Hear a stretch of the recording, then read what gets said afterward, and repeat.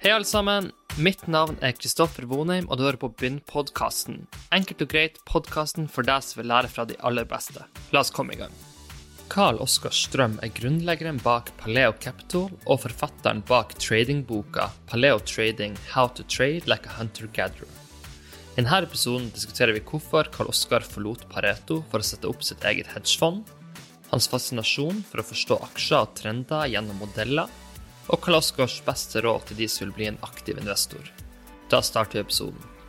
Alle uttalelser av Kristoffer Vonheim eller gjestene i denne podcasten kun deres meninger og reflekterer derfor ikke meningene til Begynn.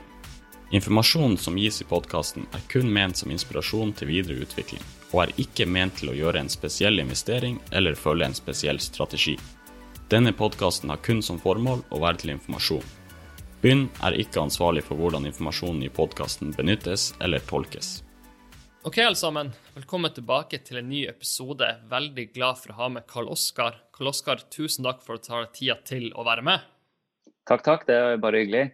Det jo veldig spennende tid med ditt nye fond som vi skal bruke en del tid å prate om, men før vi hopper dit, kan ikke du ta oss litt tilbake til dine første minner med finans, gjerne fra oppveksten eller tidlig ungdomstida?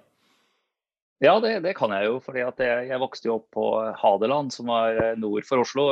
Enkelt forklart, for de som ikke vet hvor det så det jo Nordmarka som nord for Oslo. Når du kommer til andre siden av den, så kommer du til Hadeland, og drar du litt lenger, så kommer du til Toten. Så det jo Norge, Oslos nabo i nord, men allikevel liksom skilt av en del skau. Og når jeg vokste opp der oppe, så var jo liksom finans ikke et tema vi diskuterte fryktelig mye, men min far jobbet i Oslo og jobbet i markedsføring og var liksom i ledelsen i en del reklamebyråer og den type ting. Så han var jo mye ute i verden, og vi pratet egentlig mye om business ut fra det perspektivet, da, hvordan selge et eller annet. Han lagde også en del reklamefilmer og fikk noen priser for det. Hvis det noen som husker langt tilbake der, så kan vi kanskje huske den solo-reklamen hvor det var en som hoppet på ski, og så ble lyset skrudd av i lufta, ikke sant? Det var fatteren som lagde, blant annet. Så de vant jo noen priser for det der i Cannes og liksom litt sånne ting, så vi hørte jo mye businesshistorier, og jeg leste også en del bøker som var fra det klassiske, kan du si, markedsføringslitteraturen da. Lee Iacocca sin Or Your Money Back, liksom, og en del av de der tingene som kom den gangen, som viste jo liksom, som for så vidt elementer jeg har tatt med meg videre da, fordi at det de skrev, disse som ble guruene i den bransjen, det var jo hvordan få til salg, og det knyttes jo gjerne til menneskelig psykologi, ikke sant, på et eller annet tidspunkt. Og ofte kan det være detaljer du ikke visste om, som kan være viktig. Eksempelvis så tenkte jeg på det samme, det var akkurat det samme eksempelet som var i et av de bøkene. Det inntraff når jeg begynte i finans selv, hvor vi da skrev en publikasjon som het Børsguiden. Nå har jeg hoppet litt frem, da det endte vi opp i Delphi, men i alle fall det som var case var at vi hadde en kunde som abonnerte på det ukemagasin med børsanalyser, men han var prest, så han kunne ikke få dette her tilsendt i en sånn der innpakket i plast, ikke sant? Eller bare med en navnerapp på. Der måtte det komme i en brun konvolutt, så at ingen kunne se hva det var han fikk. Av de andre i menigheten da. Så ikke sant, det av og til så må man tilpasse seg kunden litt grann, for at dette skal gå rundt, og det ting å ta med seg videre. Men da, hvis du har denne påvirkningen fra faren som driver med markedsføring, så det jo et lite steg derifra over til aksjer, og spesielt kanskje den der kvantitative delen som du godt kjent for, hvor det blir veldig mye mer teknisk. Man kan jo tenke seg at markedsføring ofte litt mer imaginært, at du skal på en måte forestille deg noe som du har en idé i hodet som skal ut, som ikke så lett å tallfeste i grafer og så videre. Hvordan kom den der interessen for det som kanskje litt mer sånn matematisk og ting man kan få i en ganske sånn grafaktig tilstand? Så det kan jeg faktisk beskrive helt presist, og det fordi at når jeg da hadde tatt handelsskole, eller kan si blåruss som det var den gangen da, og så gikk jeg rett derfra inn på siviløkonomstudiet, og da jeg kom inn i Bergen, og jeg kom inn i Sandvika, hvor BI var den gangen, så valgte jeg da å dra til Sandvika, fordi jeg synes det liksom, Bergen, ja. Jeg kjente ingen der, og det ene og det andre, og dette her, dette var jo i 1991. Da var jeg russ, så det jo en stund siden, og da var det jo bankkrise, men det hadde jo ikke jeg fått med meg, ikke sant? For det var jo ikke noen bankkrise på Gran Sparebank og på Hadeland. Så husker jeg hørte noen som sa når jeg fikk liksom skulle begynne på siviløkonomstudiet, da, du kommer jo aldri til å få jobb, ikke sant? Og jeg skjønte det litt alt ikke. Jeg visste jo ikke at det var bankkrise. Jeg skjønner jo det i ettertid. Men så går jo litt tid da, ikke sant? Sånn at i 1994-95, når vi gikk ut derfra, så var det jo et ganske bra arbeidsmarked, og ting var liksom på vei opp igjen. Men det var, jeg hadde jo markedsføring da også på siviløkonomstudiet, og liksom det trodde jeg skulle jobbe med. Helt til jeg hadde 2 ting, det var statistikk, eller 3 ting egentlig, statistikk, finans og modellbygging. Og jeg hadde alltid syntes matematikken egentlig var vanskelig tilgjengelig, skjønte ingenting av disse greske symbolene og alle de greiene der, og forstod ikke det språket. Men når vi da begynte med modellbygging i Excel, og vi hadde hatt statistikk, så synes jeg det var så rent og logisk og klart og tydelig, at jeg forstod språket, og fikk jo da også en veldig god karakter, ikke sant, i det, og bruker jo dataanalyse og de metodene vi egentlig lærte den gangen, den dag i dag. Og det å lage modeller i Excel, og det å sitte der og knote litt grann. Men folk vet jo at jeg egentlig ikke har, eller som regel ikke har den veldig fundamentale tilnærmingen. Men jeg kan jo lage de regnestykkene, jeg vet akkurat hvordan de er oppbygd. Og jeg har også lagd sånne historisk selv. Men jeg bruker jo nå mer disse verktøyene til å modellere ting i Excel, og ha modeller hvor, kan du si, prisoppførsel er inputen, og hvor jeg ser etter spesifikke signaler ut. Men det var egentlig veiskiftet for meg, altså når jeg da ble introdusert for finans, så synes det var et spennende fag, og det er jo en veldig bred palett, ikke sant? Og det har jeg jo møtt ulike biter av i forskjellige meglerhus. Egentlig så fant jeg jo igjen hele corporate finance-avdelingen nesten til Pareto inne på stabburet her, når det var ryddet i noen esker, og så kom det til en eske, og så var det liksom finansfaget. Og der var det Principles of Corporate Finance og liksom alle disse bøkene som i bunn og grunn er akkurat det man gjør inne på en corporate finance-avdeling, som jo kanskje er det nærmeste en student opplever, og det er jo der mange begynner også. Når du begynner i meglerbransjen, i den type meglerhus som jeg inntil nylig har vært i, så er det jo, og de lignende, så er det liksom, det er som analytiker eller på corporate finance ofte man begynner, og så er det den tredje biten av det er jo dette markedsbaserte, ikke sant? Hvor du er mer mot meglerbordet og er opptatt av hva som skjer i markedet, og det var den biten som egentlig introduserte, som jeg var mest interessert i. Men jeg måtte jo ta militæret etter at jeg da var ferdig med siviløkonomstudiet, fordi jeg hadde ikke tatt det først.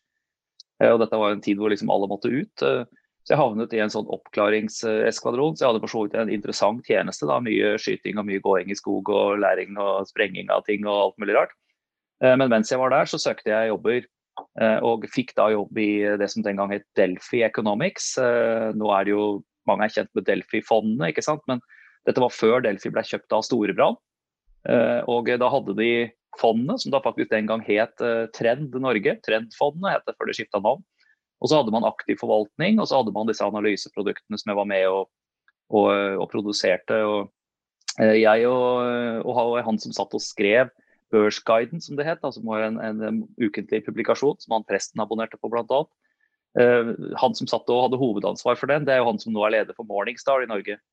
Så det var jo en spin-off som kom litt senere derfra faktisk, og han er jo fortsatt der. Og de har jo et veldig sånn, om ikke teknisk, så altså et rent kvantitativt fokus, ikke sant? Eller kvantitativt kvalitativt fokus på fondsanalyse og etter hvert også aksjer. Så det er artig å se liksom hvordan sånne ting kan skje, men når jeg satt i militæret, så fikk jeg da tilsendt et tjukk konvolutt med hefter om teknisk analyse og boken til han som var gründeren i Delphi, som da en som het Per Holmlund, som var svenske. Det var et svensk selskap som hadde etablert seg i Norge også. Hvor det var altså teknisk aksjeanalyse. Lær dette, stod det på en gul lapp på fra sjefen, og så begynte det der egentlig. Og Delphi-fondene har jo fortsatt den tilnærmingen. Man har ukentlige eller daglige møter hvor man blar gjennom en hel haug med charts, og så lar man markedet gi deg informasjon. Og det er en tilnærming jeg fortsatt har. Jeg sitter jo og koser meg på kvelden med å bare bla gjennom aksjelister, og av og til så ser jeg et chart, og så begynner man å nøste for å finne eller finne ut om det er noen grunn til å ta en posisjon og grave videre. Og da kan man ofte lese fundamentalanalyser og den type ting også, men jeg begynner ofte i den andre enden, da kan du si, med at jeg ser innenfor det aksjeutvalget jeg kikker på, ser jeg etter interessant oppførsel, og så går man etter fundamental info, nærmest for å få vite hva storyen, skjer det noen spesielle ting akkurat nå, hvordan ligger røffelig prisingen, de tingene der.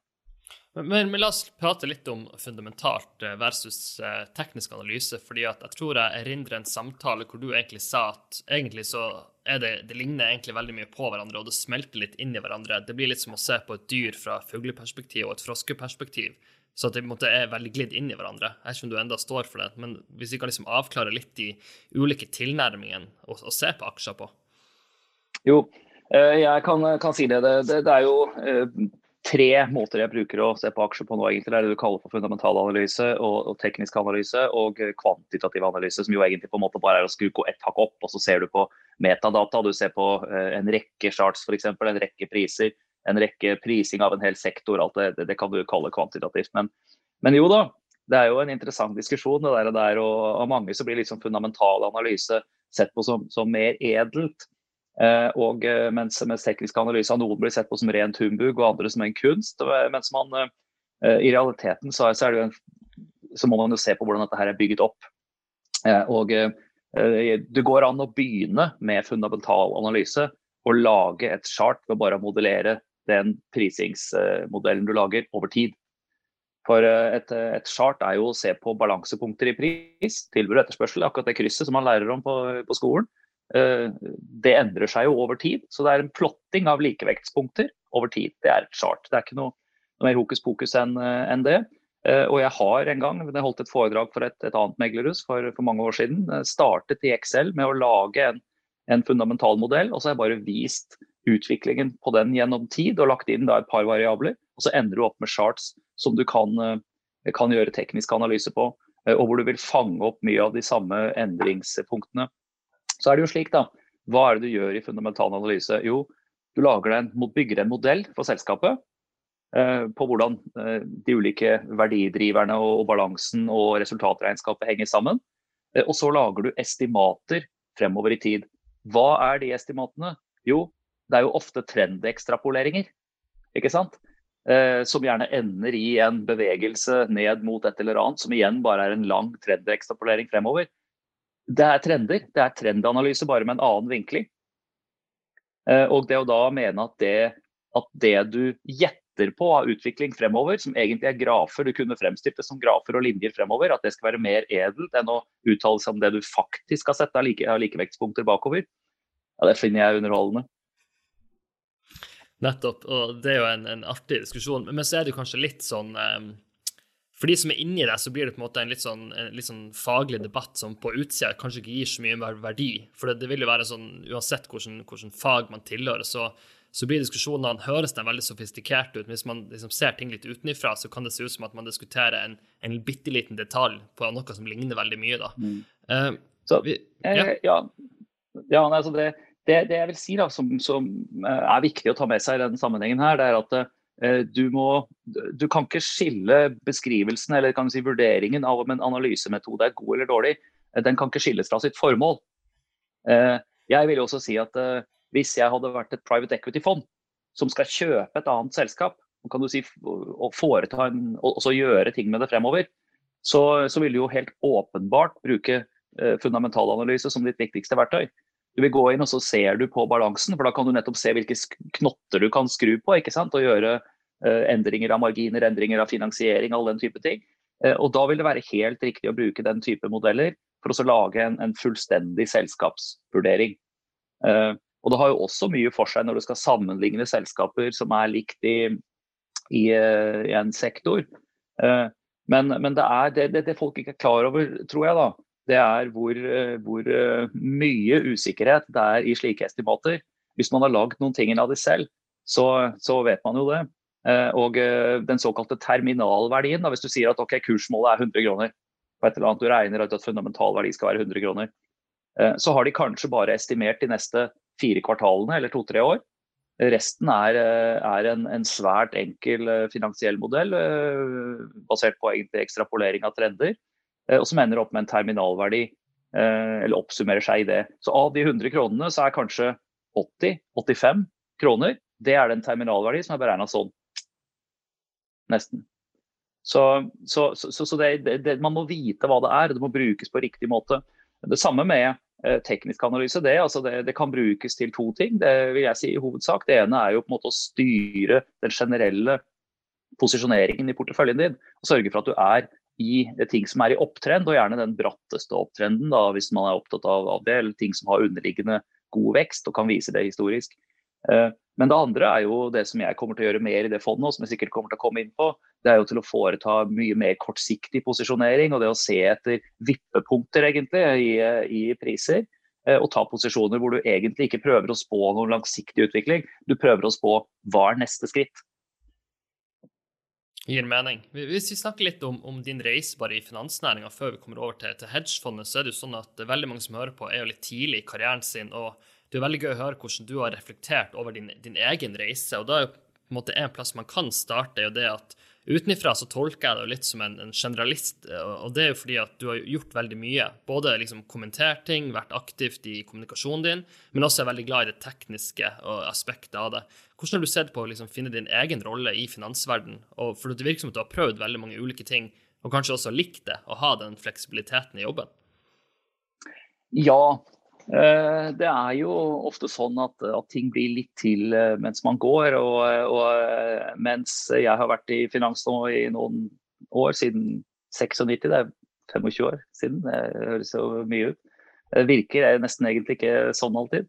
Men man har sett noen sykluser opp og ned, og i disse syklusene så har jo selskaper blitt kjøpt og solgt, det har vært satsinger, det har vært nedlegginger, det har vært en god del ting, så du kan si når jeg ser på min CV, så er det nok flere hopp bakover enn det som kunne vært ønskelig.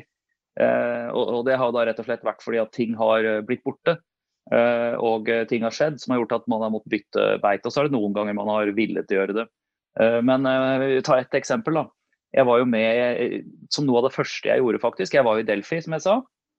Det gikk kjempebra, det var en veldig boom der akkurat på det tidspunktet. Vi hadde de beste fondene i Norge, det ble døpt om fra Trend Norge til Delphi Norge. Det var jo Leif Eriksrød som forvaltet det fondet den gangen. Han er jo nå i Alfred Berg og forvalter det Gambak-fondet, ikke sant? Etter mye av de samme metoder, og det har da også blitt et av de beste fondene i Norge. Så jeg vet jo at det funker, men så var jeg da med, for da på dette tidspunktet, 98, så var det jo kjempedrag i alt som var IT-aksjer, ikke sant? Og så var det da et selskap som het E-Trade, det heter det fortsatt, det er børsnotert i USA, som da hadde lansert E-Trade International og gikk inn i masse markeder. Og da ble Delphi den lokale partneren i Norge, med en eierandel på ca. 32%, og så eide da via E-Trade Nordic, så eide E-Trade International resten. Så da startet man jo med å skulle etablere online handel av aksjer i Norge, og da hadde vi en fyr i Delphi den gangen som var leder for forretningsutvikling der.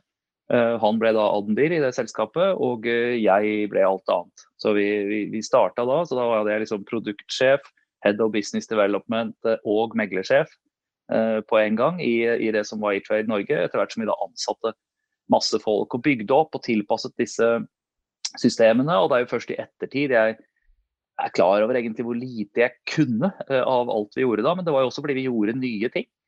Men jeg var jo da den første som testhandlet, altså fra en retail-konto, en vanlig, kan du si, kundekonto, inn mot det amerikanske markedet, kjøpte aksjer, jeg tror det var Oracle eller hva vi kjøpte, og så tilbake igjen, og vi tok tiden for å se hvor lang tid det kunne ta før du så det på kontoen din. Det var vel 8 sekunder.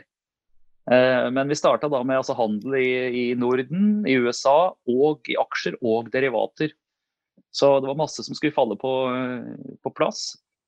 Og jeg husker jo litt senere, når organisasjonen hadde satt seg, så hadde vi et ledermøte hvor han som da var økonomisjef, hadde blitt ansatt senere, og hadde ansvaret for compliance, for det begynte å komme da, ikke sant, dette med regeletterlevelse, og det var ofte økonomiavdelingen som hadde. Så han sa at vi har behov for å gjøre noen endringer i forretningsvilkårene våre, og da var vi i drift, ikke sant? Da lurte på hvilket advokatfirma var det som hadde skrevet de. Nei, sa jeg, det er jo jeg som har skrevet de. Da ble det dårlig stemning. Men det var jo fordi at jeg visste jo ikke at jeg ikke kunne gjøre det, men man kunne jo gjøre det. Det vi brukte var jo verdipapir, Foretakenes forening, som det het den gangen, sine anbefalte retningslinjer. og så tilpasset vi det til den virksomheten her, men det klart det sto ikke så fryktelig mye om handel av utenlandske derivater og sånne ting i de forretningsvilkårene den gangen, som i malen da. Så vi måtte jo gjøre en del nytt, men det fungerte. Men sånn kan det bli, altså at man av og til gjør ting fordi du ikke vet at du ikke kan det. Det jo noen som, jeg vet ikke om det stemmer, men at vitenskapsmenn sier jo at humla egentlig ikke kan fly. Det ikke mulig, men han vet ikke om det, så han gjør det likevel. Så det noe et interessant bilde, men det har vært litt sånn opp og ned. Altså, men det jeg har vært interessert i, og som egentlig har farget kan du si, bildet mitt hele veien videre, da, det jo at jeg har vært interessert i ikke så mye å gå inn i ledelsesposisjoner egentlig, ikke sånn kan du si admirraktig ledelse, hvor du har ansvar for masse folk og den type ting. Jeg har vært mer opptatt av prosjektbasert ledelse, eller det å få gjort ting. Bygge systemer for online-handel, få det til å virke, få det til å bli et bra produkt, kunne kommunisere rundt det. Det liksom den ene biten. Det gøy å bygge nye ting, og få se at det blir noe som liksom folk bruker og som blir tatt godt imot. Og det andre at jeg interessert i faktisk markedsoppførsel, altså sitte og se på grafene. Noen andre sitter og ser på fotballkamp på kvelden, så sitter jeg og ser på charts. Og det klart det på en måte det som kan ha farge av den reisen. Så jeg var jo megler i mange år, i hovedsak mot institusjonelle kunder, og da lagde jeg også litt sånne egne kommentarer som jeg sendte ut, fordi jeg satt og så på det amerikanske markedet om kvelden. Og jeg fikk jo det som de fikk fra alle de andre, og jeg hadde et helt annet perspektiv på markedet. Så det jo det altså, som interessant, tror jeg, å kunne være en stemme, en selvstendig stemme, en som ikke bare videreformidler noe du har fått fra andre, og som av og til kan gi folk en interessant input. Skjønner, før vi skal begynne å snakke litt om fondet, så tenker jeg en veldig fin erfaring å nevne før den tid, det jo på en måte din reise som en daytrader. Det noe du har fortalt litt før om i media, og du god å bruke analogier. Jeg tror du hadde en slags en fiskeranalogi, at det begynner å bli veldig mange trålere der ute, og det litt tungt å være en linefisker. Og da det jo referert til alle de robotene som har kommet inn. Kan du liksom dra litt gjennom den erfaringen, for det jo også mange som hører på det vi snakker om nå, som også har lyst til å være en daytrader, og være på Oslo Børs, og på en måte finne momentum og leve av det. Kan du fortelle litt om den erfaringen? Ja, har du et par timer? Nei, men dette nå kommer vi kanskje inn på det etterpå, men jeg har jo skrevet en bok hvor blant annet dette her fyldig omtalt, men for å ta litt kortversjonen av det da. Så når jeg drev med den form for daytrading, som kanskje mange andre gjør nå, dette var i 2009, 10, 11, og etter hvert så fikk jeg da jobb i bransjen igjen, og jobbet da egentlig med det samme etter hvert, men da kalles det jo proprietary trading, at du handler boka til et meglerhus. Og markedet har jo utviklet seg litt grann siden den gang, men på godt og vondt. Det har vært regulatoriske endringer som gjør at børsene for eksempel ikke, det ikke én børs lenger, det masse markedsplasser, og det dark pools og alt den type ting, som gjør at prisbildet litt mindre gjennomsiktig. Og så det blitt slutt på børsposter og oddlotter og en del sånne ting som det var før. Altså, for de som ikke kjenner begrepet, så det jo at en børspost typisk var ca. 10 000 kroner, og du kunne ikke handle for mindre beløp enn det. Så det gjorde jo at, og så var det da det som nå ettøringer, ikke sant, i en ordrebok, det var typisk 10 eller 25-øringer, 50-øringer. Så det lå mye mer på hvert nivå, og det gjorde at det var en del daytradere som nesten bare lå på hver side av boka, og så prøvde å selge på 100 kroner og 50 øre og kjøpe på 100 kroner, ikke sant? Så at man kunne gjøre det. Den mer eller mindre borte, du flytter ikke volum på den måten lenger, det blitt en annen måte å handle på nå. Så det nok vekk, og så samtidig så har du dette med å prøve å være raskest. Du klarer ikke å være raskere enn en computer. Så den ordreboka man ser nå, mange jo opptatt av å se mange nivåer i ordreboken og alle det. Jeg sier ikke at det uten informasjon, men du kan få den ordreboka til å se ut akkurat som du vil.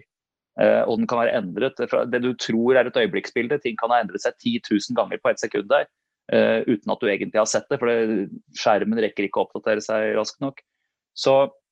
Men når det sagt, så blir jo reelt volum, altså det som faktisk omsettes, det kommer jo ned i en ticker stream. Så det å være sånn såkalt tape reader og lese liksom ticker-tapen, det fortsatt viktig. Det du ikke klarer å fange opp i samme grad som før, det jo disse store blokkene. Før så kunne det gå 200 000 aksjer pang, ikke sant? Og så du at liksom, det gikk stort volum. Nå fordeles det ofte over liksom, veldig masse små poster som gjør at du vil ikke se det på samme måte. Men et chart oppsummerer jo alt dette her. Der vil du ha volumstolper og få samlet volum, ikke sant? Og du kan også se at det av og til går blokker. Typisk hvis det går en blokk, så det gjerne gjort i dark pools og den type ting, men så meldes inn til børsen. Så det ikke uten verdi, men man må opptre litt annerledes. Jeg tror jo at på biter av markedet, og kanskje den biten jeg konsentrerer meg minst om, sånne small caps da, som ikke handles av så mange, det ikke så mye likviditet i det, men til tider så kan det være bra drag. Der kan du opptre mer på samme måte som man gjorde før. Men det begrenser seg liksom litt på volum, og for eksempel for det fondet jeg skal starte nå, så har man for mye kapital, at det noe point i å se på i det hele tatt, annet enn litt krydder en gang iblant kanskje. Så da må man være i andre biter av markedet. Og når det da gjelder litt større volumer, så har jo egenhandel fra meglerhusene mer eller mindre forsvunnet det også. Jeg nevnte jo jeg begynte å jobbe med proprietary trading, og det ble jo i det stille lagt ned. Ikke fordi man gjorde det dårlig og tappte og alle sånne ting. Det var regulatoriske endringer som gjorde at kapital som før kunne brukes til det krevde nå mer binding av egenkapital fra foretak og forskjellige sånne kapitaldekningskravene. Altså det som man kan lese om i bankanalyser, men som ingen, inkludert meg, skjønner noe av. Du må være bransjeanalytiker for å forstå det ordentlig egentlig, men det jo sånne ting som får betydning, pluss reguleringer, altså eller i samsvar med reguleringer som gjelder både i Norge og EU og USA. Så en del av de tingene har blitt borte. Samtidig så kom det jo egne hedgefond og egne aktører som drev med bare robothandel. Og Citadel var jo en av de store der som på en stund sto for 7-8% av omsetningen på Oslo Børs uten nesten å ha posisjoner over natta. En del av de har jo også fått redusert sin virksomhet, rett og slett fordi det har blitt for mange av de. Og de kjører jo beslektede strategier, og når de begynte å konkurrere i større grad med hverandre enn å konkurrere med andre investorer, så har virksomheten på en måte falt og stabilisert seg på et lavere nivå. De jo der fortsatt. Men så går det jo an da, å bruke noe av det som var en begrensning når man satt som daytrader. Det for så vidt både en velsignelse og en begrensning, men det jo at man stort sett lukket bøkene med bare cash over natten. Men nå, og det beskriver jeg i boka også, det jo på en måte, det tvinger deg til å handle bare en liten del av de aktuelle og til dels svært attraktive strategiene som der ute. Og for intradag kan det være muligheter, men ofte så noen av de beste intradagmulighetene liksom fra sluttmatch til åpningsmatch dagen etter. Så det å ta den type trades, men det gjør jo at du per default da sitter over natta. Det interessant, og så det å sitte og handle lengre swing trades, hvor du handler bevegelser som skal vare i noen dager og noen uker. Men for å gjøre det, så må du ha mer kapital, ikke sant, enn det en del av disse daytraderne har. Fordi sitter man som daytrader, jeg kunne godt handle, la oss si Hydro eller Equinor-aksjer liksom for flere millioner i løpet av dagen. Men hvis jeg skulle ha sittet med en post over natta, så ville det kanskje bare vært aksjer for 100 eller 200 000. Så det blir liksom irrelevant i forhold til de bevegelsene man kunne ha gjennom dagen. Så man må tilpasse seg det man skal gjøre, og de forutsetningene man har med kapital og kunnskap og risikotagende evne og alle de greiene der.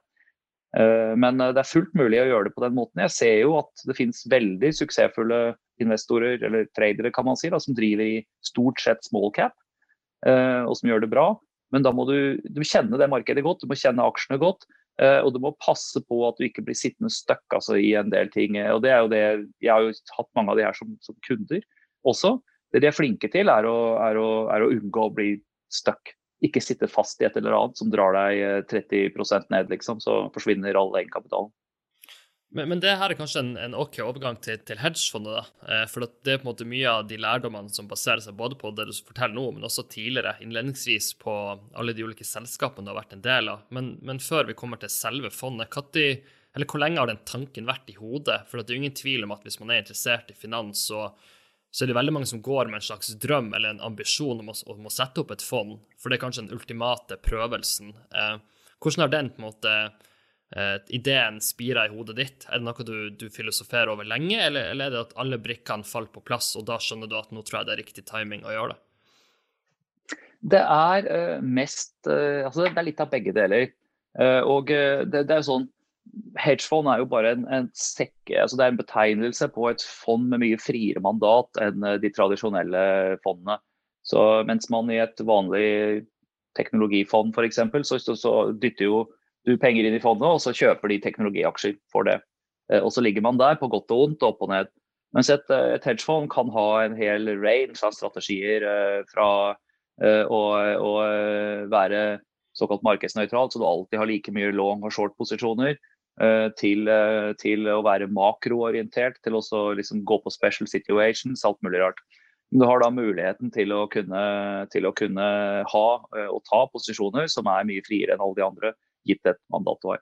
Så det er klart, dette er jo kult. Man har jo lest om det for mange år siden, ikke sant? Og så hvordan hedgefondene først kom. George Soros med Quantum-fondet, Medallion-fondet til Renaissance, ikke sant? Alle de tingene der. Og det har litt sånn mytisk preg over seg. Og det var jo forbudt en stund også å selge disse fondene i Norge, og det er delvis vanskelig fortsatt. Det er regulert. Men du kan si, jeg har alltid syntes at det kunne vært kult, og det hadde vært gøy å gjort noe sånt nå. Og så var det vel, og det kan jo gjelde de mange andre der ute som har en sånn en drøm da. At da kan du kanskje ta det der motto til den podcasten deres også, bare begynn liksom.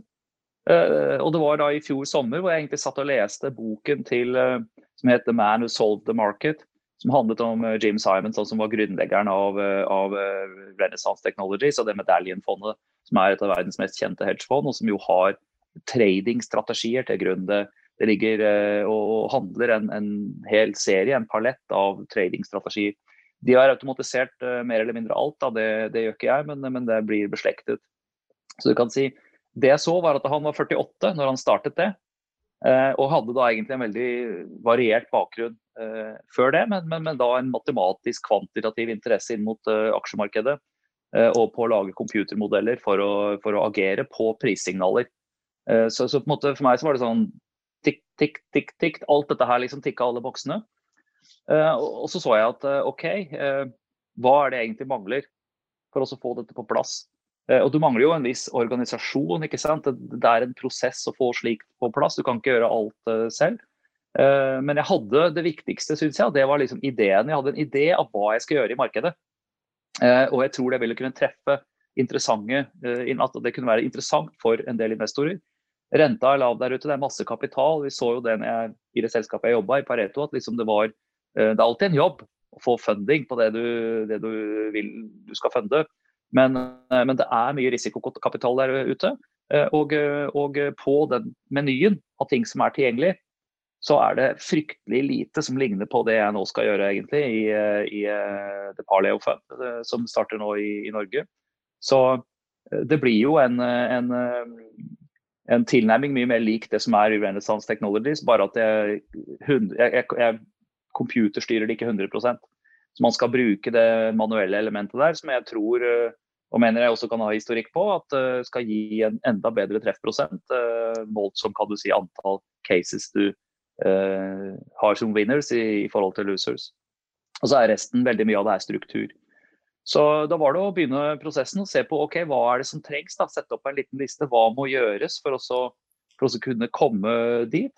For å få tillatelse til å gjøre dette her, for å kunne få på plass det man må ha. Og nå tikker det inn det ene etter det andre, så nå blir vi klar til det vi ser på som et lanseringstidspunkt for å starte trading, da, cirka 1. mars er vel det som er arbeidsdatoen. Men det du sier om hedgefond, at det er på en måte litt mytisk og sånn, og det synes jeg også at kanskje at man er litt anonym, de som driver det ofte, kanskje ikke man hører så mye om de, så som andre typer investorer, men litt enkelt fortalt så skal på en måte et hedgefond tjene penger både når det går bra i markedet og når det går dårlig i markedet. Er det sånn at det har vært et litt vanskelig klima å ha vært i hedgefond, fordi at når markedet bare tikker opp år etter år, så er det på en måte litt vanskelig å skinne som et hedgefond, og da kommer det litt sånn et narrativ om at det på en måte helt unødvendig å ha et hedgefond, for markedet tikker og går av seg selv. Hvordan har du sett på det, du som er mye mer tettere på det markedet, og kan liksom se de her tingene mye mer nyansert? Ja, nå det som sagt mye forskjellig som kaller seg, eller som ikke kaller seg det men altså det hedgefond. Veldig mange forskjellige strategier, så det blir ikke så lett å sammenligne det som gruppe mot hverandre, selv om vi vet at det settes jo opp sånne geografiske oversikter, Hedge Nordic og den type ting gjør dette her. Men det blir litt som også å si at hvis vi skal kalle hedgefond noe, så sier det frukt, i stedet for, det ikke bare epler og epler og epler sammenligner, det liksom bananer, grepfrukt, alt mulig forskjellig. Så det klart at det som kanskje har vært vanskeligst i den senere tiden, jo disse såkalte long-short-fondene, hvor de skal ligge relativt markedsnøytralt. Og da vil du jo ikke få mer av de der lange dragene opp på den måten som markedet har hatt nå. I hvert fall så kan det være en risk for at du ikke gjør det. Og samtidig så har renteplasseringer nærmest gitt null. Og så har mange av disse hedgefondenes plasseringer igjen vært i utenlandsvaluta, som gjør at mye av svingningene du ser i verdien på fondet egentlig svingninger av norske kroner mot dollar og euro for eksempel. Så det blir litt komplisert da. Nå jo det fondet jeg setter opp, jeg prøver å gjøre det mye enklere egentlig. Vi ute etter én ting, og det absolutt avkastning. Altså det at vi starter med en sekk med penger, og så skal den helst bli litt større for hver måned eller kvartal fremover, ved å følge en hel palett av tradingstrategier i markedet. Og det henger jo på den titlen som jeg også har på boka, How to Trade Like a Hunter-Gatherer, at man skal være litt som en sånn jeger og samler, og det jo å ikke prøve å gjøre ting det ikke sesong for. Altså, det en grunn til at det dro masse fiskebåter til Lofoten en gang i året, det var jo for at da kom skreien, ikke sant? Det ikke noe vits i å bruke masse energi og tid på å være der når det ikke vandretorsk der. Og litt sånn blir det i markedet også, at det kommer til å være et fond som reaktivt på markedsoppførselen. Og i perioder hvor jeg ikke ser noe, så skal jeg heller ikke gjøre noe. Nå betyr jo ikke det at fondet kommer til å være passivt store deler av tiden, snarere tvert imot. Det kommer vel til å være veldig sjelden at det en dag uten noen posisjoner, tror jeg. Men mandatet skal da være fleksibelt, slik at man kan gå short med mer enn 100% av egenkapitalen. Man kan gå long med mer enn 100% av egenkapitalen. Man kan handle aksjer, og jeg kan handle indekser, og jeg kan handle derivater på aksjer og indekser. Og jeg kan også handle relevante kan du si, råvarer som det handles, og andre verdipapirer som det handles futures på. Så, hvilket betyr at det går an i teorien å handle olje, futures og den type ting. Ikke råvaren, men altså futurene som da handles på det. Så, men det jeg kommer til å se etter her jo det som jeg alltid har kikket på. Det mye indekser. Det jeg har laget av markedskommentarer og sånne ting før har jo gått på det. Kanskje man lager et fond som egnet mer for publikum etter hvert, som bare har indekser i seg, altså ETF-er, den type ting. Det kan kanskje bli neste skritt en gang, mens dette vil være indekseksponering, og det vil være enkeltaksjeeksponering med et kortsiktig perspektiv, og lav risiko allokert til hver enkelt posisjon. Slik at hvis liksom alt du gjør feil da, og alt går imot deg, så går du bare i en serie stopplåser uten å miste fryktelig mye av kapitalen. Det tanken. Så hver eneste post man sitter på har man et aktivt forhold til. Hvorfor går man inn? Hvordan følger man den opp? Når går man ut? Hvor mye kapital allokert til det? La oss prate litt om psykologien da. Og her det på en måte folk har ulike synspunkter på det. Hvordan det å forvalte egne penger kontra andre sine.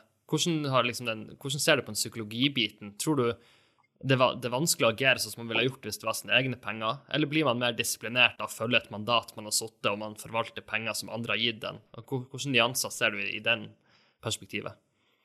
Det et veldig godt spørsmål, fordi at straks du, og det flere momenter å ta med der egentlig.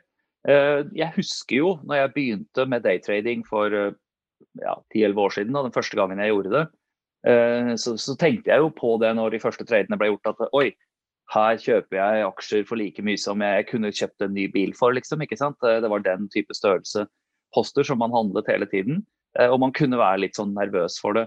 Så gikk det over, man ble vant til det.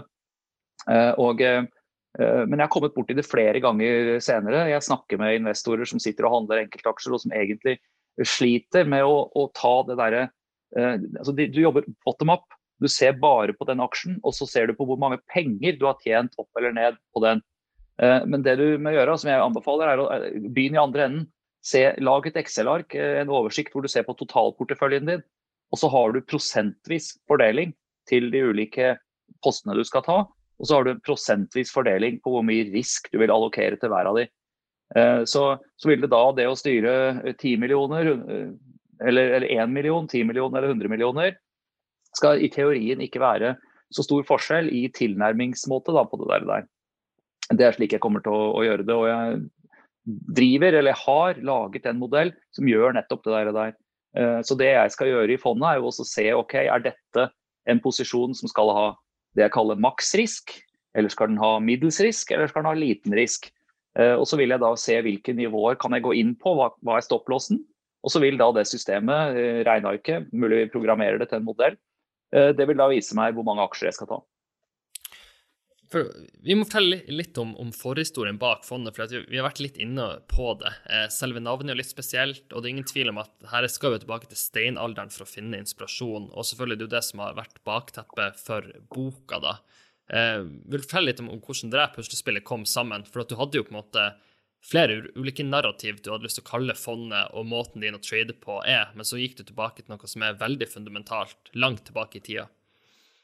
Ja, det jo sånn, jeg får noen spørsmål av og til, hva betyr paleo liksom, og paleo jo forkortelse bare for paleolithic, altså det steinalderen og den eldre delen av steinalderen før jordbruksrevolusjonen, som jo liksom nyere tid, neolithic, og det var den tiden hvor menneskeheten levde som jegere og samlere, og det utgjør vel røftlig 99% av den tiden det har vært noen mennesker her på jorda, og ligger da på en måte hardkoda i oss, både biologisk og psykologisk. Og det masse spennende man kan trekke ut av det. Jeg vil anbefale en bok for så vidt som har kommet for litt siden, og som jo en av bestsellerne nå, den som heter Sapiens, som jo tar det, eller Sapiens heter den vel på norsk da, som jo tar for seg menneskehetens historie og begynner i det perspektivet der egentlig. Og det mye å trekke inn på det. Men når jeg da begynte å skrive boka første gangen, så het den vel Dynamic Trading Strategies, og så skiftet jeg til Selective Participation Strategies. Jeg vurderte å kalle det for High Intensity Interval Trading.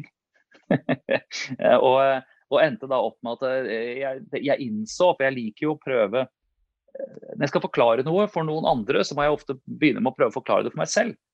Og det jeg henter mye inspirasjon av, og som jeg tror kan være lurt, å se på oppførselen til naturlige systemer. Og vi også, mennesket et dyr som lever i systemer, både i forhold til naturen og i forhold til de systemene vi har skapt, sånn som markeder og samfunn og den type ting hvilke historier, hvilke narrativer folk forteller til hverandre, og som former deres følelser og oppførsel. Eksempelvis penger, altså en pengeseddel, det jo bare et papir som noen har. Det et felles eventyr at det verdt noe mer enn det koster å lage det egentlig. Men alle oppfører seg som det, og da vil det styre, ikke sant? Å være velegnet, da vil det være velegnet til sitt formål. Så det jeg fant ut var at det å kalle dette for paleo trading, og hvordan handle som en jeger og samler, det oppsummerte flere biter av strategien, som jeg ønsker å formidle, som kan du si en god måte å tenke på i markedet for de som tradere. En fondsforvalter av et vanlig fond må alltid være i markedet. En som kapitalforvalter for formuende privatpersoner må du må alltid eie et eller annet. Mens en trader kan velge, selective participation, akkurat som en jeger, når skal du delta. Og ser du på de store rovdyrene, sånn som for eksempel løven, hva gjør den? Jo, den ligger i skyggen under et tre på savannen mesteparten av dagen, til den ser high risk reward opportunities. Til den ser den litt halte gnuen som kommer litt for nærme. Da bruker den energi på å ta den. Så det punkt 1 i strategien, dette med å velge selektiv deltakelse. Så i det fondsmandatet som satt opp nå, så å være fullt investert i markedet som et vanlig fond, da, det ikke nullposisjonen. Nullposisjonen cash. Nullposisjonen å ligge under det treet med en sekk med penger og være klar til å gjøre ting i markedet, enten på long- eller short-siden, etter hvert som enkeltmuligheter presenterer seg. Så kommer dette med jeger-samler da, og det egentlig en måte å beskrive to forskjellige typer oppsett på, trading-oppsett. Når du samler, hva gjør du da? Og du går jo rundt, og så plukker du et eller annet. Du finner noe. Oi, her var det et bær. Her var det et skjell, ikke sant? Du finner nøtter. Du finner ting. Og sånn er det i markedet også. Jeg kommer til å bruke en god del overvåkningsstrategier for å se etter signaler. Når det signalet dukker opp, så vil man ta en kikk på det. Akkurat som når du går i skogen, og så ser du, oi, her var det et bær. Er det modent, eller er det råttent? Ja, det var modent, da tar jeg det. Ikke sant? Og akkurat som en samler, så vil et sånt signal initiere en liten post. Det er ikke et fullt måltid, det er en liten post som det typisk allokerer liten risiko til, og setter en tight stopp på. Men i sum så kan det oppsummere seg til å bli en ganske interessant posisjoner, og jeg har noen modeller på dette her. Jeg hadde jo en kunde en gang, som var et fond. Veldig aktivt, tradisjonelt fond, er blant de som ligger på topplistene nå. Men den modellen jeg brukte, en av de jeg brukte til intradag cases, som jeg pitcha til han, det kalte han jo bare for pengemaskinen. Så han lo litt da når jeg ringte av og til, og så, ja, har pengemaskinen gitt noen nye signaler da? Ja. Så gjorde vi litt handel på det, og det var jo, han kalte det fordi det var så høy treffprosent på det. Men du kunne ikke tvinge det fram da, med siste poeng på det. Du må være reaktiv, du må være en gatherer. Når signalet kommer, så ser du på det, og hvis det passer liksom da hvis det er et riktig signal, så tar du det. Du kan ikke fremtvinge noe sånt. Det kommer når det kommer. Et annet, for å spille videre det poenget, så når det har vært kommunisert ut, så er det 100 millioner det er snakk om, og 100 millioner har du sagt for at en jeger, det skal være et jaktlag med litt lette sekker, så mer penger enn det på en måte ikke forholdsmessig nå. Men hvor viktig er det å ha den litt krystallklare ideen før du skal hente penger, og liksom ha virkelig bearbeidet den? For når du skal ut og hente penger, så er det jo, må være en sikkerhet i å ha en idé man kan stå for, både i opp- og nedturer i markedet, som kommer til å gi og ta uansett. Så hvor viktig tror du det er å på en måte ha virkelig jobbet gjennom den ideen man har før man er ute og henter penger, og ikke nødvendigvis bare hente penger fordi at det er muligheter å få penger på bordet? Nei, jeg tror det er helt avgjørende å vite, altså her snakker du om å kunne inngi tillit til de som skal skyte inn penger i et sånt fond også, sånn at man har en klar plan og kan forklare på en forståelig måte hva det er man skal gjøre her. Og det er jo flere punkter som er relevant. Du kan si 100 millioner var et nivå som jeg så på som ønskelig for oppstart. Jeg kan starte med mindre enn det, jeg kan starte med mer, men den neste grensen kan du si, altså 100 millioner er et rundt fint tall, og det gir grei kostnadsdekning for en person, pluss den omkringliggende organisasjonen, kan du si. Man må jo outsource, altså juridiske tjenester, business management, verdivurderinger, oppgjør, regnskap, alle tingene der. Det er jo ting som koster penger. Så det gir en grei start, pluss at det er nok kapital til at man får alle tilganger. Du får attention fra meglere. Jeg blir ringt nå fra norske og internasjonale meglere og satt på analyselister, og du får liksom alle tilganger. Du får profesjonell kunde, eller ikke engang det, du blir kvalifisert motpart og får tilganger inn til markedet som andre ikke får, og til priser de ikke får. Så jeg får en verktøykasse som er velegnet for å ta dette videre. Så kan man spørre seg, er dette strategier som ikke kan gjøres med mer kapital i sekken? Og svaret på det er både ja og nei. Jeg kan fint drive dette med mye mer kapital. Neste grense sånn reguleringsmessig er ca. 1 milliard eller 100 millioner euro. Da må du ta full konsesjon. Fondselskapet vi setter opp nå, jeg sier vi for at det er flere i styret og det er en gjeng, det er satt opp på en måte som om du skulle ha hatt full konsesjon. Så det vil ikke være noe sånn kjempemye nytt arbeid. Det er bare det at det innebærer mye mer rapportering. Det er en enklere rapportering til å begynne med, og så lenge man da henvender seg kun til profesjonelle investorer. Men jeg handler i veldig likvide verdipapirer. Man kan fint handle mye mer kapital, men, og det kan du si, da begynner vi å komme inn i den planen for oppskalering lenger fram. Det er begrenset hvor mange posisjoner en person kan ha et aktivt forhold til enhver tid. Så jeg håper jo, når vi ser fremover her, at det første jeg kommer til å ansette på et eller annet tidspunkt er en trader, som skal jobbe med, bare for å bredde ut fra, kan du si, et sted mellom 10 og 15 posisjoner. Da begynner en enkelt person å nå sin grense. I hvert fall når du skal både jobbe med å initiere posisjonene, men også følge de opp. Så kanskje man skal doble det, ikke sant? Og da må det bare være flere i et team, og det vil være neste skrittet på den reisen fremover. Men tanken jo å ha et oppsett som bra nok til å komme i gang. Det har vi nå. Det blitt veldig bra. Jeg må nesten si ja, man blir litt sånn glad over at ting av og til går som man har håp da. Selv om det mye jobb, det alltid mye mer jobb enn du tror. Men målet nå i sikte, og da har jeg en struktur som jeg kan begynne å jobbe med, og som også enkelt, eller relativt enkelt, vil kunne skalere etter hvert som man når større posisjoner. Men det klart, jeg kommer til å handle på en litt annen måte enn de fleste som sitter der ute. Det vil eksempelvis ikke være fryktelig mange aksjer på Oslo Børs. Jeg kommer til å handle mye, rett og slett fordi det for lite handel i de. Men jeg har jo alltid sett mye på de andre nordiske børsene, og du kan handle masse svenske aksjer, danske aksjer, også en del europeiske. Når jeg ser på Europa så det stort, mye rart der, mye kjedelig, men det finnes enkelte ikoniske, særlig tech-bedrifter, liksom den nisjen jeg stort sett følger, pluss at jeg ser litt på de typisk sånn peers til norske selskaper. Altså Yara det finnes gjødselselskaper som notert, ikke sant? Det finnes oljeselskaper nedover i Europa, som jeg har sett på hver dag, fordi jeg har sett på Equinor og sånne ting, og da det naturlig å handle de også. Ellers så det USA.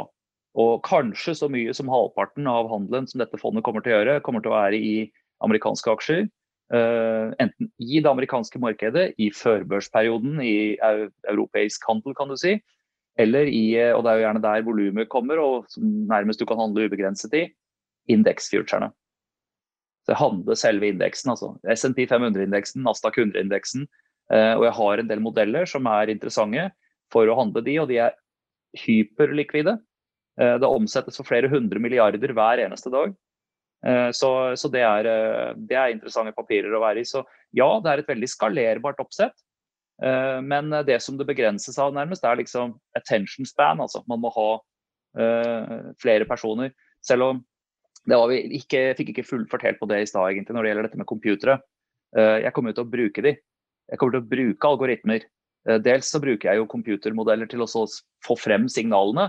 Du kan si, computer gir et signal, en person ser på det, for å se om, et prissignal da, for eksempel. Det kan jo komme fordi at det har vært en uvanlig bevegelse. Da det interessant å ta en posisjon. Det kan komme fordi en aksje har gått X utbytte. Da det irrelevant. Ikke sant? Så det å ta den lille sjekken, den type ting, interessant. Så det når du da skal utføre posisjonen, ta den. Da kan det gjøres gjennom handelsalgoritmer som utfører ordren for deg på en måte som gjør at du får best mulig prisoppnåelse. Så når du da har posisjonen, så kan en computer overvåke den for deg med automatiserte stop-loss, trailing stop-loss-strategier, ikke sant? Og signaler og den type ting. Så det blir å bruke mye computer, men det blir ikke fullautomatisert. Jeg kommer ikke til å sitte og lese avisen mens et system handler for meg. Det gjør jeg ikke. En annen ting jeg har lyst til å snakke litt om, det jo denne kommunikasjonsbiten ut, for det jo ingen tvil om at du gjennom de tidligere rollene hadde ganske aktivt forhold til å oppdatere om markedet, svare folk som lurer på noe, og så videre. Og så vet vi nå at det en YouTube-kanal, det en bok som kommet ut. Hvordan blir det å se ut utenifra det her? Kommer du til å være en som ganske ivrig på å oppdatere folk rundt, og også svare på spørsmål når det gjelder fondets prestasjoner, hva man tenker i fondet, og så videre? Ja, jeg håper det. I hvert fall. Du kan si noe av det som også jeg tenkte på i sommer, når jeg da begynte å legge puslespillbitene på bordet egentlig for å etablere et fond. Det var at en idé jeg har hatt lenge, dette med å skrive en bok. Jeg har tenkt på det i flere år, jeg har begynt på det flere ganger også, og ikke vært fornøyd. Det tenkte jeg at det skal jeg fullføre. Og det har jo blitt mye mer jobb enn jeg hadde trodd. Men da boken nå utgitt på Amazon, Paleo Trading, How to Trade Like a Hunter-Gatherer. Du finner den som e-bok og som paperback i kategoriene, kan du si, aksjer og analysestrategi på Amazon. Så, og det jo litt sånn som en fortsettelse av den egentlig, at jeg kommer til å starte, eller har da startet en YouTube-kanal. Foreløpig ligger det bare et par videoer der som omhandler boka, men som heter Paleo Trading, rett og slett. Og den finner man også på paleotrading.com. Så mens jeg da har den norske nettsiden for Paleo Capital, som bare for egentlig kontaktinformasjon om fondet, så paleotrading.com kommer til å være internasjonalt tilgjengelig, men der vil jeg bruke engelsk som det språket jeg bruker der, og på Twitter vil jeg fortsatt være. Jeg skriver stort sett på engelsk, men jeg svarer gjerne på norsk, så det tror jeg vil fungere bra. Og Men det klart, jeg er nok ikke noe sånn kundeservice når det gjelder spørsmål om alt mulig, og det klart at jeg kommer nok til å snevre litt inn fra også være i meglerhus, hvor du underlagt en masse andre hensyn, så jeg nå egentlig underlagt bare de hensynene som man pålegger seg selv, og som for så vidt pålagt av tilsyn og alle mulige sånne ting. Da. Jeg kommer jo ikke til å drive og frontrunne, altså ta posisjoner i small caps, og så bulle det opp, og så når det går selv imot, liksom. Det går ikke på det i det hele tatt. Det liksom ikke i fondets strategi, men jeg synes, og du kan si, jeg skrev boka for å kunne systematisere egne tanker litt, og egentlig sette opp en struktur. Hvis jeg virkelig skulle handle i business, hvordan bør man gjøre det? Det det er skrevet om. Og så det å av og til kunne fortelle en historie helt fra A til Å. Det å kunne ta langformen på det, liksom, og sette seg ned og begynne i den ene enden, og så slutte i den andre, og å kunne ha noe som står seg godt, tror jeg. Så dette jo en nisjebok. Dette ikke noe som jeg tror alle tanter og onkler rundt omkring i landet kommer til å lese. Men mitt mål at i sjangeren, altså hvis du en som handler aktivt aksjer, hvis du opptatt av å tjene penger på å drive aktiv aksjehandel, ikke bare kjøpe et eller annet i det som jo tidenes, eller har vært tidenes bullmarked, og håpe at noen skal kjøpe av det enda dyrere, men at du liksom skal kunne si, jobbe businessaktig med å enten som hobbybasis eller whatever, på å posisjonere deg og styre riktig risiko etter prisbevegelser, og ikke minst, som jo hele del 2 av boka finne ut hva skal man gjøre, hva en del av de andre bøkene i sjangeren slutter jo nesten med dette at du må finne din edge og finn høy risk-reward setups. Ja, hva det? Hele del 2 av boka det. Jeg begynner med helt korte daytrading setups og ender med det som jeg kaller for asymmetriske muligheter, hvor covid-19 brukes som et eksempel. Altså det sånne ting som dukker opp en gang iblant, og som hvis du skal sammenligne det med jeger-samler-analogiene som jeg har brukt, så det jo når du samler eller jeger, og du går ut, og så finner du plutselig at det en hval som har strandet på stranda di. Det nok til å fôre hele stammen i uker og måneder. Og sånne ting dukker opp i markedet av og til også, og når de situasjonene kommer, så må du bare gjøre det som du kan for å få mest mulig ut av det, rett og slett. Så det det boka går ut på, og jeg kommer da til å følge den opp på litt YouTube-kanalen, kort fortalt, så det litt av det samme. Det kommer ikke til å være noen sånn veldig struktur nødvendigvis på det, men at jeg kanskje en gang i uka eller et eller annet finner et tema jeg synes interessant, og så lager jeg en liten video på det, kommenterer ting jeg ser i markedet, og som kanskje kan henges på kapitler i boka.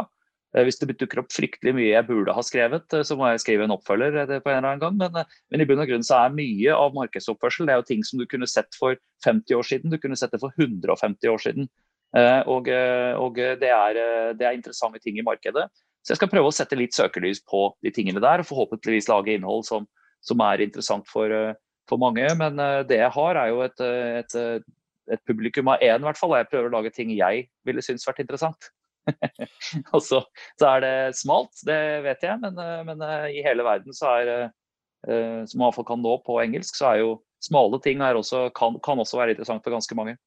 Helt enig, og så vil det jo på en måte alltid være en avveining, selv om man liker å på en måte oppdatere om hva man gjør i markedet, så det jo litt sånn, man skal også beskytte litt sin egen tid, og så det jo liksom, hva kjerneoppgaven? Jo, det å finne gode trader i markedet, og vi har liksom vært veldig fokusert nå på ting som omhandler aksje, teknisk analyse og så videre, og så sikkert noen som hører på som kanskje ikke så erfarent i de banene, så vi kan kanskje løfte det litt høyere på et litt annet tema som også litt interessant å avslutte med. Og det på en måte hvordan man skaper, kall det flytsonen i jobbhverdagen eller high performance, og der har jo du testet veldig mye. Vi har ikke vært inne på at litt for mye, kanskje man si. Ja, litt for mye. Har vi noen plasser vi kan starte? Vi kan starte med at ikke sant, navnet ditt også navnet på en veldig kjent diett, så vi kan jo si at der har du på en måte også fulgt den dietten og har noen synspunkter på den. Ja, det jo mange som hvis du googler paleo, så kommer jo paleo-dietten gjerne opp, altså steinalderdietten. Men det jo litt sånn kjært barn av mange navn, og varianter av dette her jo, altså du kan si Fedon Lindberg grenser inn mot det, middelhavsdietten til viss grad faktisk inn mot det, men i bunn og grunn så går jo dette her på at man spiser ting som igjen naturlig for biologien vår da, og når mennesket har levd 99% av den tida vi har på kloden her, det ligger i våre gener og våre systemer, så man jo, eksempelvis i forhold til apene da, mennesker har kortere tarmer, vi bedre tilpasset å spise en variert kost enn å spise ren plantekost. En ape vil bruke mye energi bare på å bryte ned og fordøye det som i magen sin. En ku lever jo av gress, ikke sant? Eller det det mange som tror i hvert fall, men den gjør jo egentlig ikke det. Det fettsyren i magen den som lever av gress, og så produserer de fett. Og så, eller det er bakteriene mener jeg, i magen som lever av gress, og så produserer de fett, og så lever kua av fett. Så det å spise et kosthold som ting som du kunne ha funnet naturlig, det jo sånn på, altså alt som finnes kjøtt, fisk, fugl egentlig, det kan jo mennesker spise rått, mens det bare en bitteliten bit av det som finnes av planteriket som du kan spise, ellers resten giftig. Og mye av det må bearbeides, poteter eksempelvis kokes for at det skal kunne være mulig for mennesker å spise i det hele tatt. Så det som skjedde for noen år siden var jo at jeg byttet til et kosthold som ligner mer på liksom det paleo, da, som du kan kalle det, men som en variant som ble kalt for the bulletproof diet, som en slags moderne variant hvor du, og i sånn systemsammenheng, og det jo interessant når du har analysemetoder mot aksjemarkedet også, så må du tenke på okay, hvilke verktøy bruker du, og hvilket resultat det du optimerer mot. Og sånn kostholdsmessig så optimerer jeg mot optimal fysisk og psykisk performance. Og det skjedde jo dramatiske ting når jeg begynte liksom å kutte ut å spise brød og bare spise smør og pålegg. Første som skjedde, jeg begynte å drikke smør i kaffen. Første som skjedde var at det gikk ned 6 kilo, ikke opp, ned, ikke sant? Og du kan begynne å spise bare et par ganger om dagen, helt komfortabelt, sånn som man gjorde i steinalderen. Man hadde et dagmåltid og et kveldsmåltid. Så det interessant, og det interessant å se på systemoppførsel. Og det jo også en ting man kan ta med seg sånn i business. Hvis du har lyst til å ende opp et annet sted enn alle de andre, ja, så må du gå en litt annen sti. Du må gjøre andre handlinger. Og så bør det forhåpentligvis være ting som fornuftige, og som kan lede frem til det. Og det jo mitt budskap til de som kjøper boka mi også. For jeg har gjort det noen ganger. I det tilfellet her, eksempelvis, for Bulletproof Diet, jeg har gjort det innenfor trening. Det å ikke bare lese en interessant bok, men gjøre det som står i den. Du kommer ikke noen annen vei hvis du ikke gjør det som står i boka. Og du behøver ikke å prøve alt. Det ikke alt som tilgjengelig for alle, men så det som sagt det, altså hvor du må gjøre det som står i boka, og kan prøve det. Jeg leste en bok som het Body by Science, for eksempel, og kjørte det treningsopplegget som var der. Helt fantastisk. Trene lite, stor fremgang. Men det igjen var jo sånn ekstremt ubehagelig høyintensiv trening når du faktisk trente, og så skulle du ha en uke med restitusjon etterpå. Så det mange veier til rom, altså, og det alltid interessant også å se på det, men som sagt, skal du ende opp et annet sted enn de andre, ønsker du andre resultater enn flertallet, så må du gjøre noe annet enn det du gjør. Har du testet andre ting som ikke relatert på kosthold, type bølgen som nå på meditasjon, eller det å være mye ute i naturen, og det å ha faste pauser i løpet av dagen, eller fungerer det veldig fint med å kunne sitte på en PC og se charts i 16 timer? Primært? Nei, det et godt poeng, og det tar jeg for så vidt opp i boka mi også, og på den beskrivelsen jeg har gitt tidligere nå på dette intervjuet, så virker det som jeg skal sitte og nistirre på skjermene fra klokken 7 eller halv 7 om morgenen når jeg våkner opp liksom, til det amerikanske markedet stenger, og etterbørshandelen der også. Og det bare delvis sant. Noe av pointet her at det dette med selektiv deltakelse også der viktig. Det første jeg gjør hver eneste morgen, jeg har vært i mange år, å se hvordan har børsene gått i Asia, og hvordan har råvaremarkedene endret seg, det noen spesielle nyheter. Og så vil man da sette seg ned og så justere posisjoner på morgenen, og så det et aktivt vindu å handle, kan du si, den første timen av handel frem til 10:30 norsk tid. Etter 11 cirka så går nordmenn og europeere til lunsj, og markedene har priset røffelig de prisbevegelsene som har vært i forhold til at USA stengte. Og så det først klokka 2 igjen omtrent hvor amerikanerne begynner å komme på jobb, og hvor du får nye aktører inn i markedet. Så den perioden kan du si mellom 11 og 2, da vil jeg kunne gå en skitur, dra og trene, handle, gå en tur i naturen, meditere, eller spille inn video, eller gjøre intervjuer, eller møter, eller lunsjer og den type ting. Så det jo en aktiv par timer når USA har åpnet, før du igjen har en roligere periode fram mot slutten av dagen der. Så da vil man typisk ha tilgjengelig handelssystemene hjemme og bare gå og se over og gjøre justeringer. Så dette med noe av pointet jo at man ikke skal sitte og nistirre, for det vil ikke funke. Når det gjelder meditasjon, så har det har jeg testet, og jeg skjønner poenget med det. Og det kan godt hende at jeg kommer til å gjøre mer av det fremover også. Men det jeg har funnet ut funker best for meg, da, det høres jo ut som en sånn kontaktannonse, så turer i skog og mark. Men altså det å gå ut i naturen, enten som en treningstur eller bare være i naturen litt grann, Shinrin-yoku som japanerne kaller det, forest bathing, det viktig. Og der tenker jeg annerledes, og jeg får også inspirasjon, ser på systemoppførsel, se hvorfor de beste trærne, og de står på de plassene med mest sol, ikke sant? Og liksom, hvorfor det de eldste gårdene oppe på Hadeland, de ligger jo i solhellinger sørover, dyp jord har vært det siden steinalderen, ikke sant? Så liksom det grunner til at strukturer som det og du kan kjenne igjen det i aksjemarkedet også. Så jeg synes den type tanker interessant, og så det sist, men ikke minst, dette med pusteteknikk, power breathing, box breathing, kunne gjøre noe sånt nå av og til, gjerne mens du går ute i frisk luft, det interessant. Så det å jobbe med mer aktivt meditasjon, hvor jeg setter ned og renser hjernen og sånn, det gjør jeg mye mindre av, men jeg kan skjønne de som gjør det, og jeg vet at det ligger som en option egentlig når som helst, men man oppnår mye av de samme effektene, synes jeg, med for eksempel en skitur eller en tur i skauen. Veldig godt poeng. Helt avslutningsvis, siden det ganske mange yngre lyttere som hører på de samtalene, har du avslutningsvis noen råd til de som liksom har lyst til å komme inn i finansmarkedene, få en spennende jobb og en spennende karriere?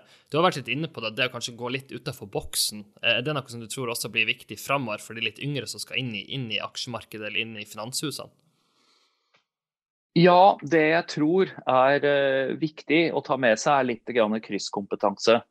Ofte så det sånn at hvis man bare interessert i én ting, så kan det bli veldig smalt, og det å drive med for eksempel idrett og finans, det kan liksom gå veldig godt sammen. Vi har mange av de nyansatte i Pareto som kommer fra gjort det bra i idrett, og som på en måte har litt annet å vise til enn bare finans, eller at det kan være andre interesser også. Men det klart, det viktigste kriteriet for å få jobb i bransjen, uansett hvor man vil hen nesten, det at man interessert i faget, at man faktisk liksom, synes dette spennende, og gjerne kan vise det gjennom at man har da vært i aksjegrupper eller drevet med litt sånt selv, eller på en måte har den type tilnærming til det, og ønsker å, kan du si, utvikle det videre. Så det det viktigste, og generelt være, kan du si, hyggelig og feilsnakkende. Så man kommer langt med det, og det som kanskje også man skal vite, at når du kommer inn et sted, så har man jo følelsen at alle eksperter på alt mulig, og det man ikke nødvendigvis. Altså, det ofte ikke så, altså selvfølgelig, de jo på sett og vis det, men en ekspert ikke nødvendigvis en som har alle svarene. Det en som vet hvilke spørsmål som relevante, og noenlunde hvilke modeller en skal bruke på det. Og så jo svar har ofte ikke to streker under svaret. Det avveininger. Det på den ene side og på den andre side. Jeg vet at folk ønsker seg liksom sånn, nå skal det opp, nå skal det ned, dette kursmål 86 kroner liksom. Men det ikke sånn verden Det mye mer sannsynlige forløp og retninger enn eksakte svar, altså. Veldig, veldig god avslutning. Karl Oskar, tusen takk for at du tok deg tid til å være med. Det var veldig gøy, og lykke til med det nye fondet. Takk, dette var jo gøy. Det morsomt å stille opp. Jeg synes jo det bra det dere har fått til, og en imponerende gjesteliste som har vært her etter hvert, og forhåpentligvis, og det jo nøkkelen til suksess, ikke sant? Bra innhold for de som sitter der ute og ser på og lytter til det, så tusen takk for at jeg fikk komme. Helt enig. Ok, ha det bra. Ha det. Hei alle sammen, Kristoffer her igjen. Jeg håper du likte episoden og lærte noe nytt. Hvis du har tid og lyst, hjelper det oss stort hvis du legger igjen en positiv omtale av podcasten, og at du deler den med venner og nettverk. Vil du ha kontakt med meg, den enkleste måten å gjøre det på gjennom Twitter @ChrisVonheim. Nok en gang, tusen takk for at du lyttet på, og jeg håper vi ses igjen i neste episode.